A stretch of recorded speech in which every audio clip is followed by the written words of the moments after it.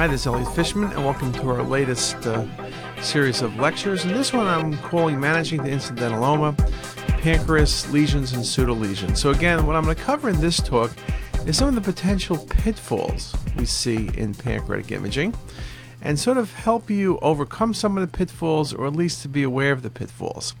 A number of good articles have been published recently. This article by Borgi, Congenital anomalies and normal variants of the pancreas can present a diagnostic challenge when encountered. Knowledge of the pancreatic embryology and of normal anatomic variants is essential to identify those entities and help differentiate them from pathologic conditions, thus preventing potential unnecessary imaging, investigation, or more invasive procedures such as biopsy or surgery. There's no doubt that indeed is going to be the case. We've all seen patients who've gone to surgery based on our reports and end up with a benign process. So again, very, very important. And when he talks about congenital anomalies, he talks about things like pancreatic divisum, annular pancreas, variations in pancreatic duct course, agenesis, ectopic pancreas, and pancreatic cystic lesions. He also talks about normal variations and pitfalls of the pancreas, including fatty infiltration and pseudomass. And when he speaks about pseudomass, he talks about lobulations, nodes near the pancreas simulating a mass, splenules simulating a lesion in the tail of the pancreas, or focal autoimmune pancreatitis. And each of these are things that can indeed cause problems. We've given you lectures before on autoimmune pancreatitis, an entity that indeed is challenging. Patients have gone to surgery for autoimmune pancreatitis. So again, things we need to be thinking about. So let me start with at least one of these, and that'll be annular pancreas. Annular pancreas is when a segment of the pancreas, the pancreatic head, surrounds the second portion of the duodenum. Annular pancreas can be confused with a pancreatic mass because it makes the pancreatic head look large. There's two types, extramural and intramural. Extramural patients present with duodenal obstruction, while intramural patients present with duodenal ulcerations. And here's just a very nice example. In this case, the patient has positive contrast. This was actually read as a lesion of the duodenum. There's a mass in the duodenum. But what you're actually seeing here at the arrow is the pancreas coming around the duodenum. It's an annular pancreas. Look at the mass we're pointing on the arrow with the rest of the gland. Is exactly the same texture. Or this example, again, an annular pancreas, you can see from the coronal or the axial, and here's a couple more axials, showing you how the pancreas is going around the duodenum. You can see why it can look like a mass, be it a pancreatic mass or a duodenal mass. So annular pancreas is something to think about. We also think about patients with pancreatic divisum, and I'll show you some more cases of that at a different time. But pancreatic divisum, the pancreatic head looks full because of the two ducts, and you can easily confuse it with a mass. Now, of course, things to recognize, as with annular pancreas, the gland enhances the same throughout. There's no changes in glandular enhancement. When we think about masses, we should be thinking about changes in the patient's glandular enhancement. Now, what about vascular pancreatic lesions? Now, in that, there are a number of different things, aneurysms and pseudoaneurysms, which can be confused with masses, particularly when they're not well opacified. We'll talk about neuroendocrine tumors as a pancreatic lesion, as well as metastasis. And I'll just show you an example of metastasis first. It's classically renal cell. It's classically a patient who's been resected 10 or 15 years before, doing well, and they present with a recurrence, and it's only in the pancreas. These lesions can get resected, and the patients will have another 10 or 15 years. Now, the thing about these metastases, they can be solitary or multiple. Here's a nice example of a lesion in the head of the pancreas in a patient with a right nephrectomy. And here's a lesion in the same patient with a second lesion in the body-tail junction. Classic vascular lesions. What's very important to recognize is these lesions are often small, do not distort the contour, and so when you look at this lesion on the venous phase or delayed phase imaging, in this case, you don't see the lesion, but arterial, look how obvious the lesion is. So metastasis from renal cell vascular lesions will often appear isodense. Another example, look at the tail of the pancreas. I don't see anything, do you? Well, you would have 30 seconds earlier. There's a 3 centimeter or so hypervascular lesion, classic metastatic renal cell to the pancreatic tail. Again, very, very nice example. Now, in the pitfalls category, we also talk about pseudolesions, things that simulate pancreatic masses. Now, the fact is, they may be a real mass, but they're simulating a pancreatic mass. So the things we talk about, duodenal masses, GIST tumors, adenocarcinomas are two examples. We speak about adenopathy, particularly nodes in the peripancreatic region, maybe from cholangiocarcinoma, maybe from right colon cancer. We talk about other peripancreatic masses. We talk about, for example, paragangliomas or neuroendocrine tumors. And then, of course, we talk about vascular lesions, particularly pseudoaneurysms, which can simulate pancreatic masses. So let me show you a couple examples. Here's a wonderful case. When you look quickly, this looks like a neuroendocrine tumor of the body of the pancreas. But when you start looking a bit more carefully, this vascular mass, in fact, is pushing on the pancreas. These, in fact, are large nodes, and when you look very carefully, the patient actually has a lesion in the stomach. It's a small lesion, but look at the sequence of images. You see it's a small vascular lesion. This was a gastric carcinoid tumor with enlarged nodes in the celiac axis pushing on the body of the pancreas. The coronal view nicely shows you that interface plane between the vascular nodal mass and the pancreas proper.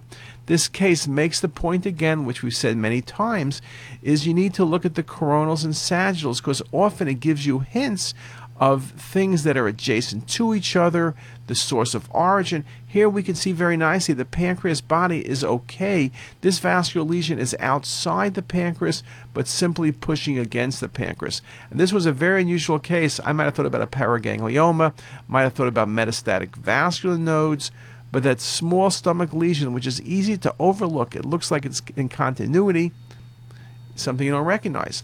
Also in this case, although it's a bit unusual, I could have even thought about a GIST tumor. GIST tumors are exophytic. This lesion sort of almost seems like it's coming off the stomach, and perhaps that would have indeed been a possibility.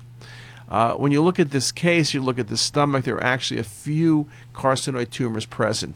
Vascular gastric masses are rare. Carcinoid we think about. Glomus tumor we should think about. And this case also, when you go to later phase imaging, look how quickly that lesion washes out.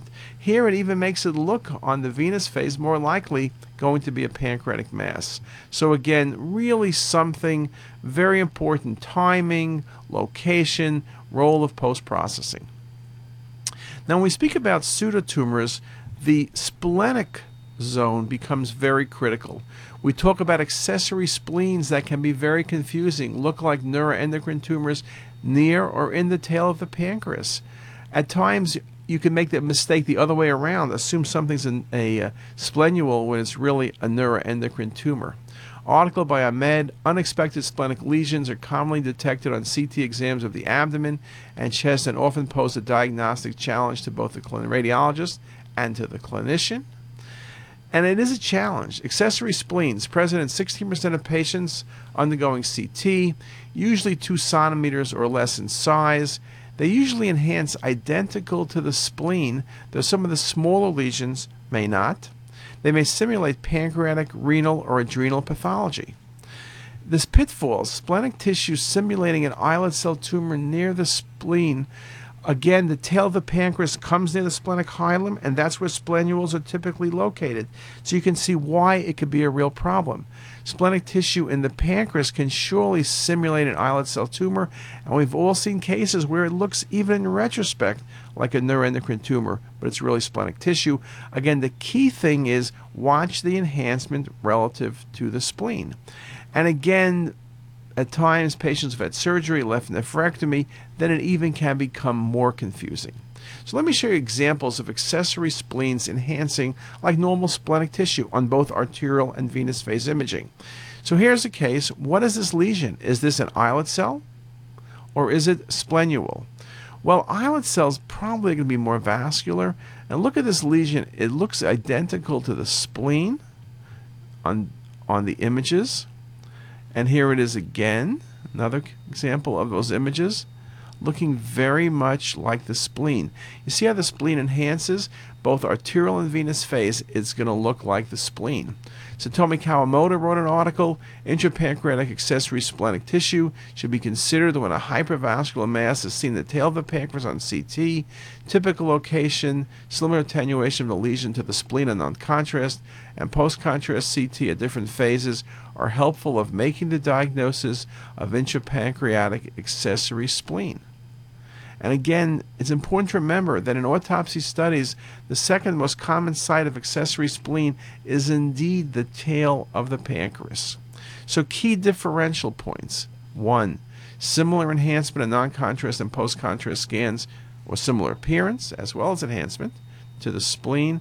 And arterial phase enhancement often has that serpiginous type classic appearance that we see within the spleen in the splenoles. Now again, as I mentioned, when the splenoles are really small, it may be a bit harder to appreciate. But again, it's not always easy because it could look like a neuroendocrine tumor. It can be confused with metastasis if the patient has the right history, like renal cell, or even a splenic artery aneurysm. If you're uncertain, one thing you can do is do technetium-labeled red blood cell scintigraphy or SPIO-enhanced MR imaging in cases that are difficult. Now, the truth is most cases are indeed easy. Here's an example. It looks like the spleen. It's anterior to the pancreas. That's a classic accessory spleen, be it axial or coronal imaging or 3D mapping. No problem. And again, the point we mentioned before about the washout, same lesion, venous phase imaging, look how it washes out, identical to the spleen, regardless of the visualization. And again, 3D mapping can become very, very helpful in this scenario. Another case, accessory spleen near tail of pancreas. I showed you this a moment ago, but here's a few more images showing you that. And again, the fact that accessory spleens can be multiple, particularly in patients who've had trauma, we have splenosis. You can have multiple spleens present in or near the pancreas or distant to it. But here's just a couple nice examples. But again, look how it enhances, similar to the normal spleen. And again, you can see that on the coronal view. Sometimes accessory spleens can be large. Look at this large lesion here extending near the pancreas. It's enhancing similar to what you would expect from the spleen. This patient's had a splenectomy, so these lesions do enlarge. Very, very nice example of a splenule. Really very nice visualization, and again, seeing it across the different appearances. Now, at times, it is a hard diagnosis. You look at this case, this looks like a pancreatic mass. Tail of pancreas, it's about 5 centimeters. All the accessory spleens I showed you were 1 to 2 centimeters. Well, accessory spleens can be large. This case here, look at its enhancement early. It's identical to the spleen early, and it's identical to the spleen late. But boy, that is a tough diagnosis. Can you be certain this is not a neuroendocrine tumor? This eventually, in fact, was resected. And this was simply a accessory spleen. So again, difficult diagnosis. Now, occasionally splenic artery aneurysms can be confusing. This patient was referred to Hopkins for a distal pancreatectomy. We were doing a study to make certain of the vascular map. And when you look quickly, this looks like a neuroendocrine tumor in the tail of the pancreas. No ifs, ands, or buts. But when you start reconstructing the data in 3D, first you notice the coronal view. Something looks very suspicious. This looks like a splenic artery aneurysm.